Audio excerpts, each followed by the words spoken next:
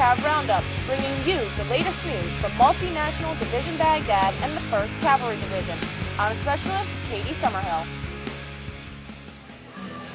Superstars of WWE stopped by Victory Base Complex in Baghdad on their way to Camp Taji. Close to 800 soldiers stopped by to get autographs and pictures. Some soldiers, like Specialist Candiss Johnson with the 28th Combat Army Support Hospital, were avid followers of WWE, and this was quite the opportunity. I'm so excited! Yay! Crowd pleaser John Cena was one of the visiting superstars. Mr. Cena has now come over to Iraq 6 times to show his support for the military. Specialist Johnson was extremely excited that she got more than an autograph from Mr. Cena. A coin, and it's awesome. I'm going to keep this forever. For soldiers like Specialist Cody Hennick, these types of events are not just about getting autographs and coins. They help provide a sense of normalcy.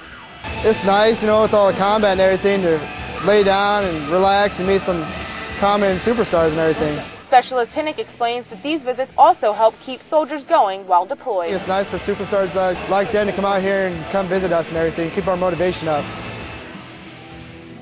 There is no shortage on humanitarian missions occurring in Iraq. The soldiers of the 150th Armored Reconnaissance Squadron are just one of the units delivering aid to the local population. They went out to the Zidane marketplace and linked up with the local mosque. Staff Sgt. Jeremy Phillips of Oak Hill, West Virginia, makes it clear that the primary mission is helping no matter the danger. Well, like I said before, you know, this area, the Zidane market area, you know, is one of the most hostile areas in our sector. We just want to go out there and just try to build, you know, good relationships with the people and, you know, let the people know that the coalition forces are there for them. The mission was to drop off 100 bags of food, each bag feeding up to 4 people. Staff Sgt. Phillips said that while the initial reaction from the locals was a little uneasy, that quickly changed. By the end, they were helping the soldiers unload the boxes.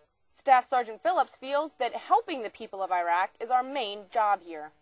Good relationships with the people in Iraq, that's why we're here. So, I mean, every opportunity we can take to accomplish that mission, I think we should take it and we should continue these kinds of operations.